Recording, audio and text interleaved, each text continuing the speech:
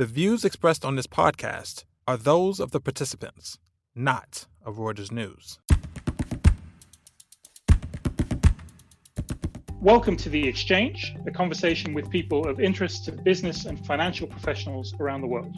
I'm Peter Thal-Larsen, the EMEA editor of Reuters Breaking Views, the global financial commentary arm of Reuters News, coming to you this week from London.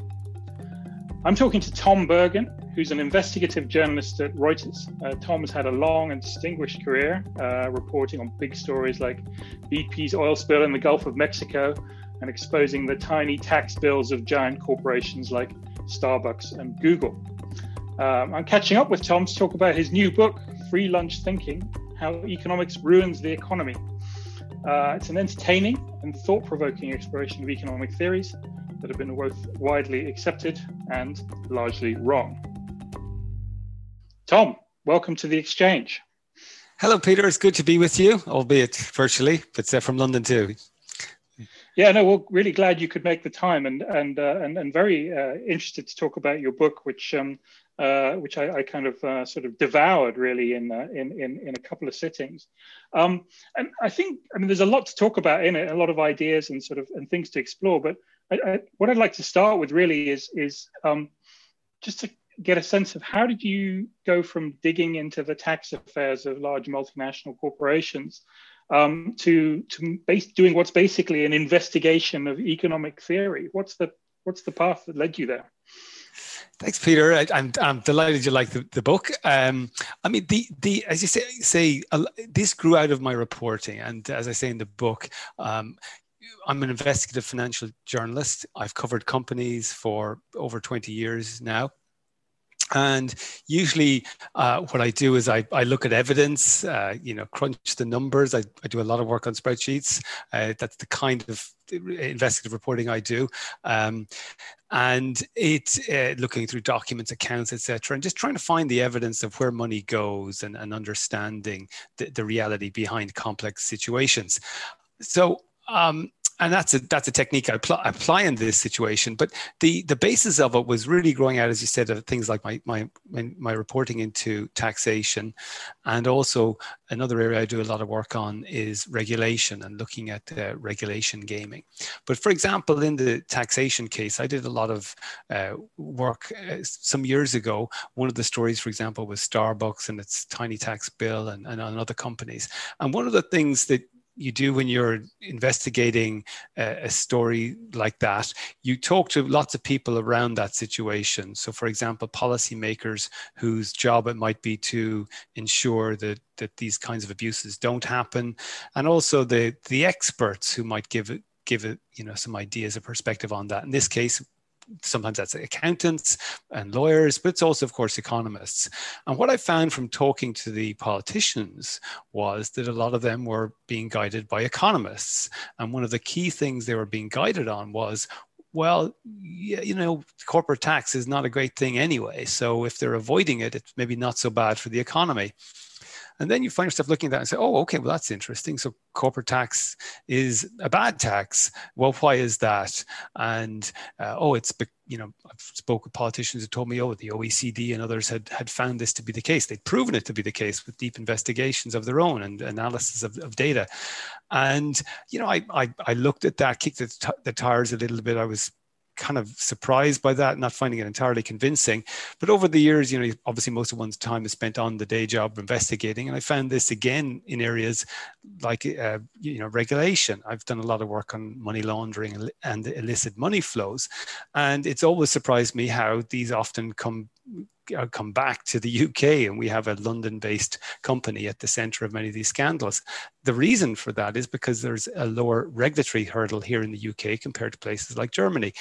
That's deliberate. It's not accidental. It's because the governments in the UK, successive governments of left and right, have taken the view that red tape is really bad for business. It's totally toxic and it'll really restrict your business growth. So again, you had an issue of there was an economic theory that was driving this governmental action And I was looking at things like that and really finding myself saying, well, I can see the costs of these strategies. It could be in lost revenue to the government if it's tax avoidance. It could be money laundering if it's lighter red tape. And I'm sort of not seeing the upside of these measures in the same way. So I just found myself getting increasingly interested in that balance. And then that led to this book where I decided, well, let's just really dive in here and examine this evidence. And also to look at how the theories emerged, because that's one of the interesting things about a lot of economic theories is the process by which we came to believe things which we believe to be true. And that in economics, it doesn't follow the scientific process that we may have experienced in areas like physics or chemistry. Yeah, well, I guess, I mean, some economists would argue it does, but I think one of the interesting things about the book is you track how these ideas, how they get formulated and how they get developed and then challenged and so forth. Just to sort of focus in, and I'd quite like to talk a bit later on about sort of the kind of the political economy really of kind of how those ideas kind of get adopted, but just to focus in a bit on corporate taxes, I mean, you obviously you've done a lot of work on this, and you sort of write a quite interesting investigation into how thinking about corporate tax evolved, particularly focused on the ideas of Arthur Laffer, the creator of the famous or perhaps infamous Laffer curve. Why is he so interesting in this story? Well, Arthur Laffer is a very interesting figure and really an enormous figure. If you go to the Smithsonian in Washington, you will see a napkin displayed on which there is a curve, the Laffer curve that has been drawn. And the little moniker on that is that the note at the bottom says this is the napkin that changed the direction of the US tax policy. And certainly I guess we should just explain for the people who aren't familiar with it. This is the curve that shows as tax rates increase, the amount of revenue increases until you reach a certain point, and then lowering tax rates basically brings you in more revenue. Exactly. Counterintuitive idea. Yeah. Totally. It's basically saying that, yes, that high taxes can actually reduce overall revenue. For centuries, people have believed if you want to get more money in for the government, you raise the tax rate. And what the Laffer curve was saying, look, that doesn't always work, that if you get above a certain level, it'll actually be counterproductive. And at one sense, there's the truism on which it's based, which is that if you have a 0% rate of tax, you'll have no revenue. And also if you have a 100% rate of tax, you might have no revenue because nobody would have any purpose to go to work. In the late 1970s, this was adopted by the Republican Party in the United States. And it really has driven policy for the Republican Party ever since. And successive presidents have played, have pledged fealty to those ideas. Arthur Laffer was given the Congressional Medal of Honor by the previous administration, President Trump, and his ideas have obviously informed the tax cuts that President Trump enacted, which were basically the signature legislative policy of his term. And so this is an incredibly powerful idea. It has also influenced tax policy here in the UK. Boris Johnson has repeatedly said that he accepts the Laffer curve in the past couple of years and going back, much further. And in lots of other countries around the world, we see this being cited as well. And this idea that tax rates at a certain level are counterproductive. And of course, it wasn't just a theoretical thing from the 1970s on. People genuinely believed that they were in what Arthur Laffer called the prohibitive range, the range where tax rates were too high and counterproductive, and therefore that the society would be benefited by bringing down the tax rates.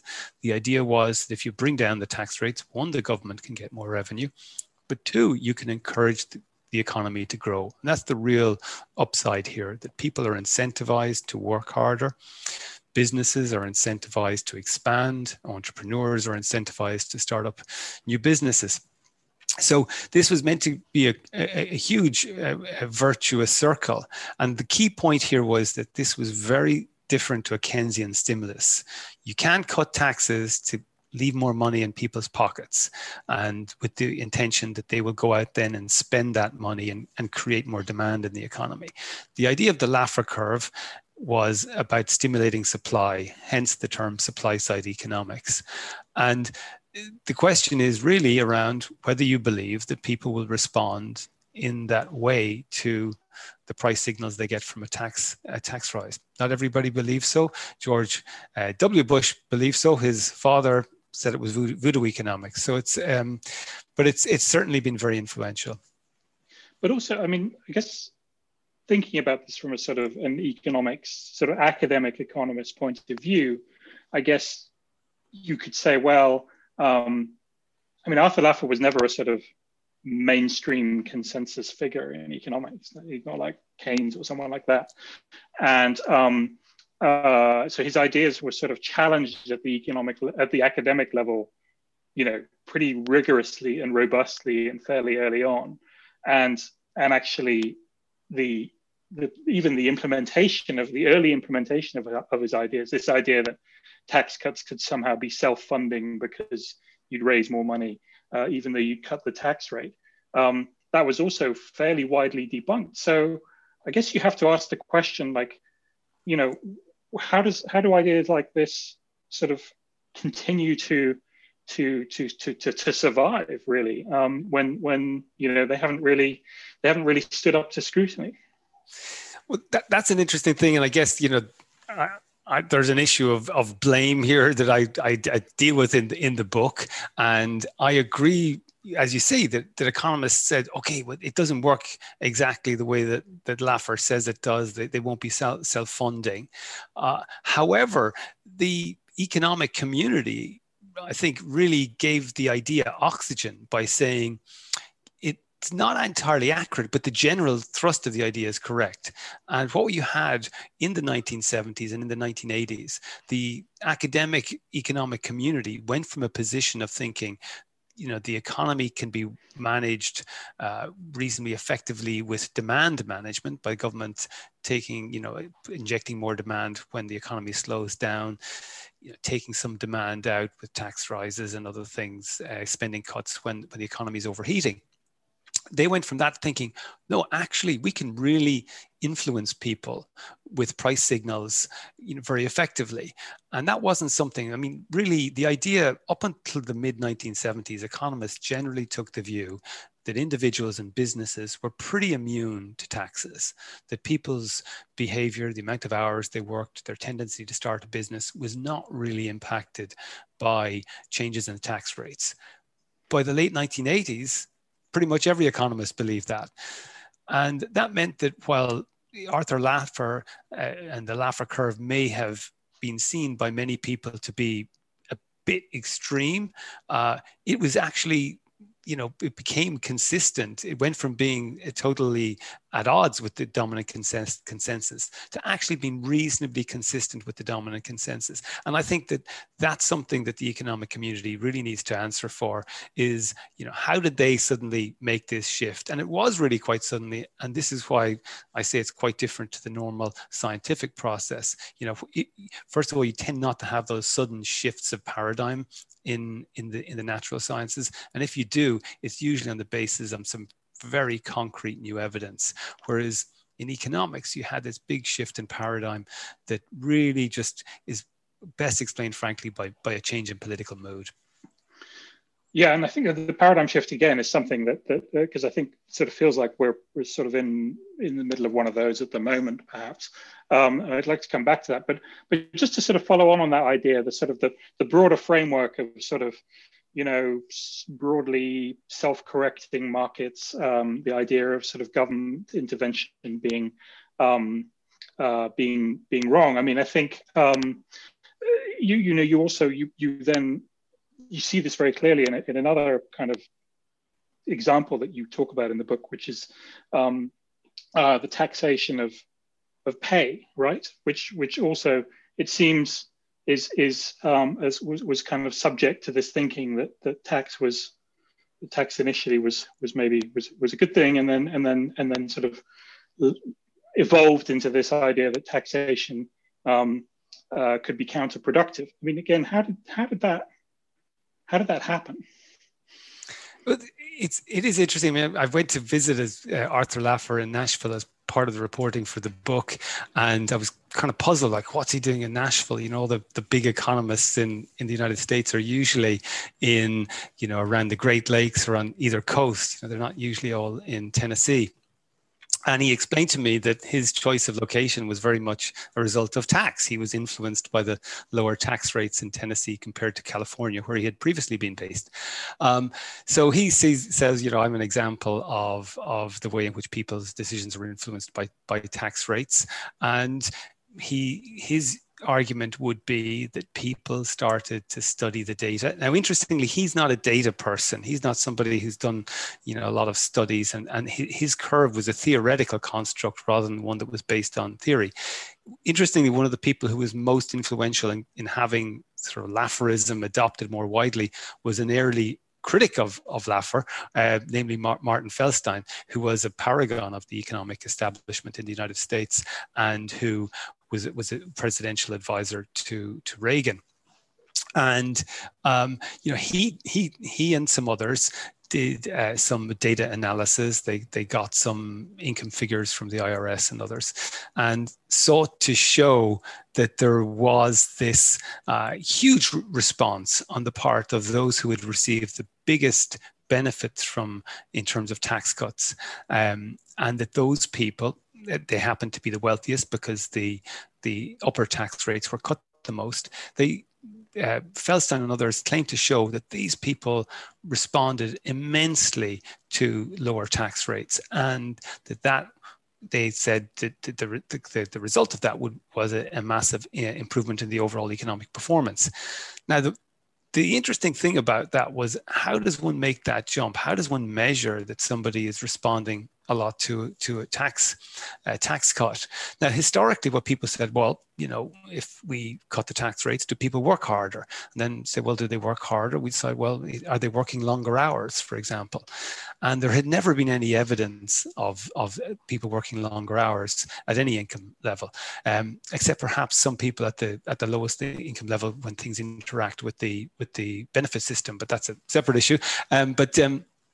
Basically, this thing of people working harder had never previously been observed. Feldstein came up with a different way of thinking about it. He said, look, if you want to see how hard a wealthy person is working, don't look at their time card. Don't try and analyze how many hours they spend in the office. Think about how much they earn, because how much they earn will tell you how hard they worked. Now, what he saw was that during the 1980s, that the wealthy people became a lot wealthier. And he said, well, this was obviously because they had gotten a tax cut. It encouraged them to work harder, and that extra pay was a reflection of their stronger endeavors. Now, of course, that today certainly is an incredibly controversial view.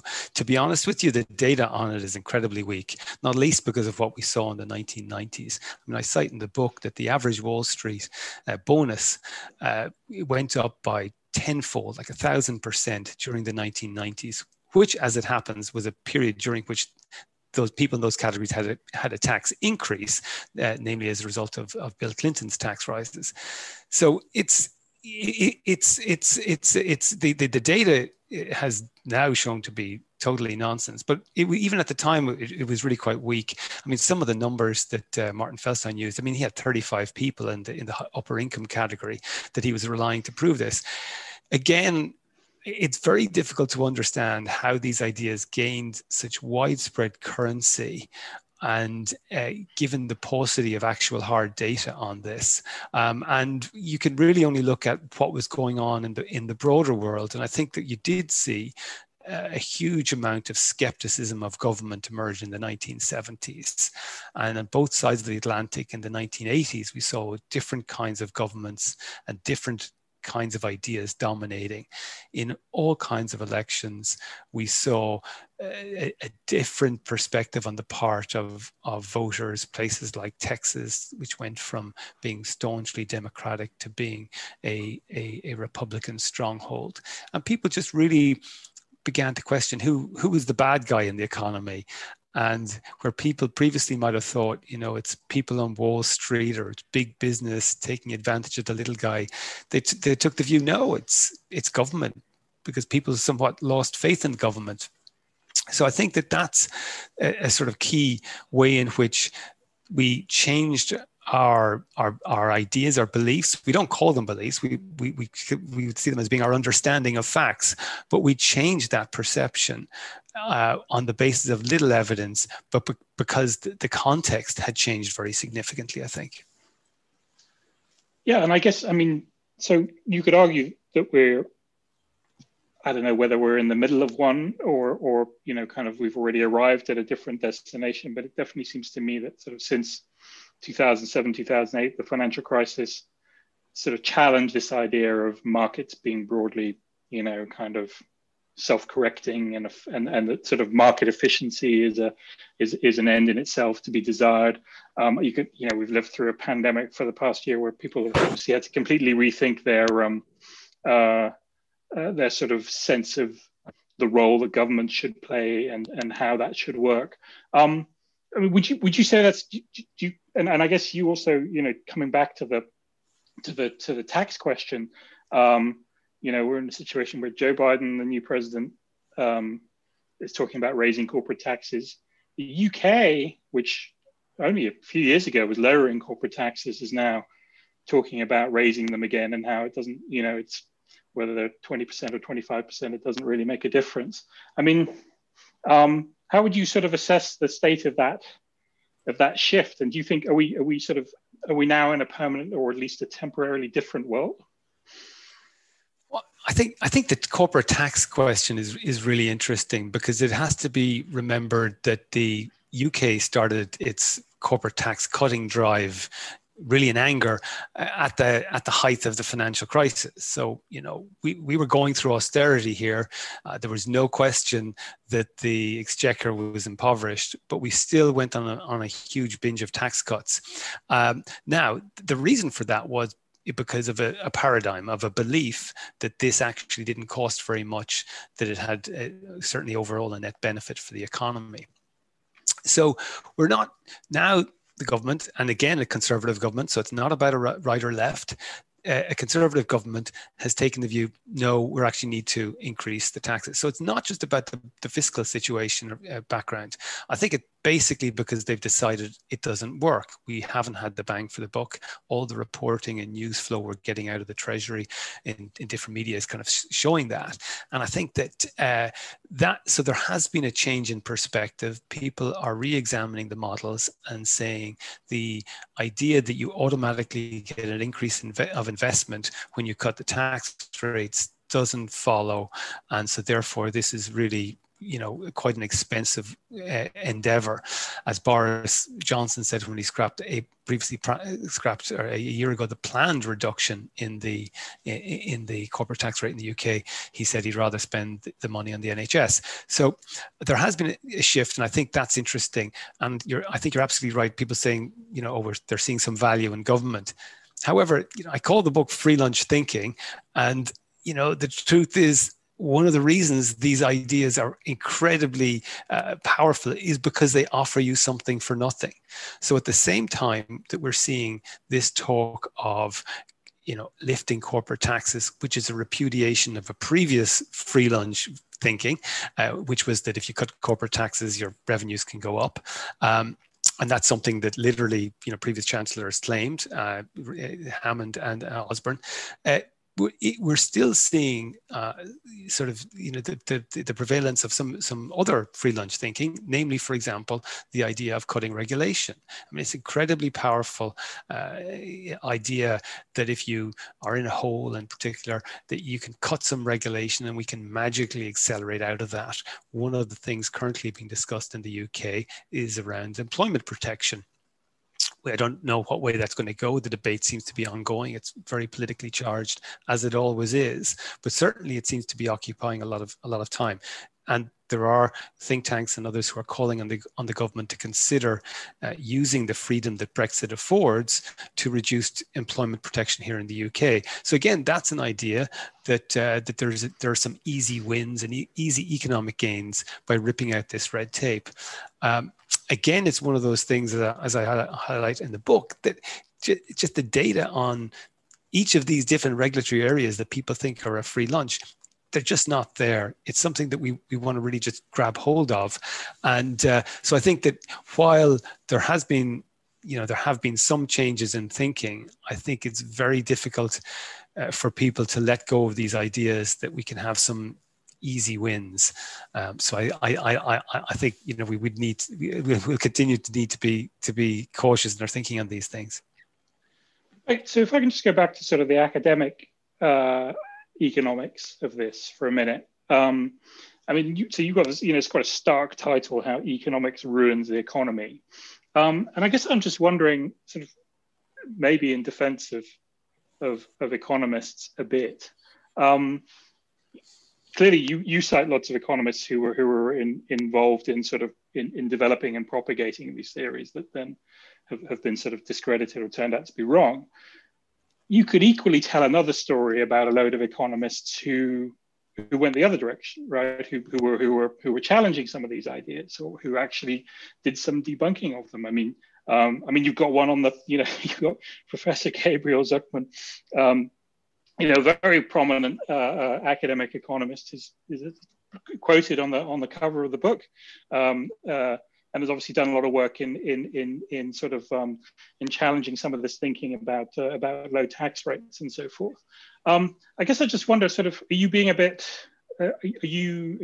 unfair in painting a set of ideas and a set of theories that sort of gain traction as being the whole of economics? Well, I think one of the cases. I mean, certainly it's the case that there are heroes in this book, and there are people who I think have done very well. And there's also people who I disagree with, people like Ronald Coase, the Nobel Prize winning British economist who spent most of his career at the Chicago School, the bastion of that. But I think that and I think the really obvious ones would be David Card and Alan Kruger, who in the early 1990s, when people were absolutely, the economic establishment was firm in the idea that the minimum wage killed jobs, and they really persevered against some incredibly difficult opposition to just show the numbers that thinking wasn't supported. So I think in many cases and many of the examples that I look at, that you will find people who said at each point, no, this is wrong. And in some cases, the minimum wage one, that there was Lister, who decades earlier had also criticized the dominant logic. But at the end of the day, there have been, in the areas that I discuss in the book, a dominant logic. This is something that the paragons of economic science have defended. And if you look at the minimum wage, I mean, the opposition that Card and Kruger received was just unbelievable. I mean, it was, foul language being used in the Wall Street Journal by, Nobel Prize winners to criticize these guys. People like Gary Becker making up evidence that just didn't exist, to say, oh, everybody, the decades of evidence to show this. And there was none. The decades of looking for evidence. So I think that, obviously, one doesn't want to tar everyone with the brush. But what I've done is I've looked at where there is a consensus, and that the majority's view certainly is this case, and whereby the leading figures in that community seem to have agreed upon something, and sought to tackle that. So I think that in those areas that the profession has let the world down and not done really what they should be doing, which is, of course, looking at things in an objective way and helping inform us, or just tell us they don't know when they don't know. But I wonder then, just to explore that a little bit further, I mean, are we just being a bit naive here about sort of the economic interests at work? That actually it suited an awful lot of big companies, and it suited an awful lot of banks, and it suited kind of people who could fund individuals who were making lots of money and made more money if they paid less taxes, who could fund think tanks and support academic publications and kind of pay for campaigns to persuade journalists that this was a good idea or whatever. That there's an economic sort of, reality to underpinning all of this that means it is not just a kind of a noble battle of ideas. I mean, I think if I think about my own personal interest, a lot of it is in banking and in financial markets, and I think if you go back to sort of pre-2007, the sort of the received thinking amongst even the sort of the supposed deep thinkers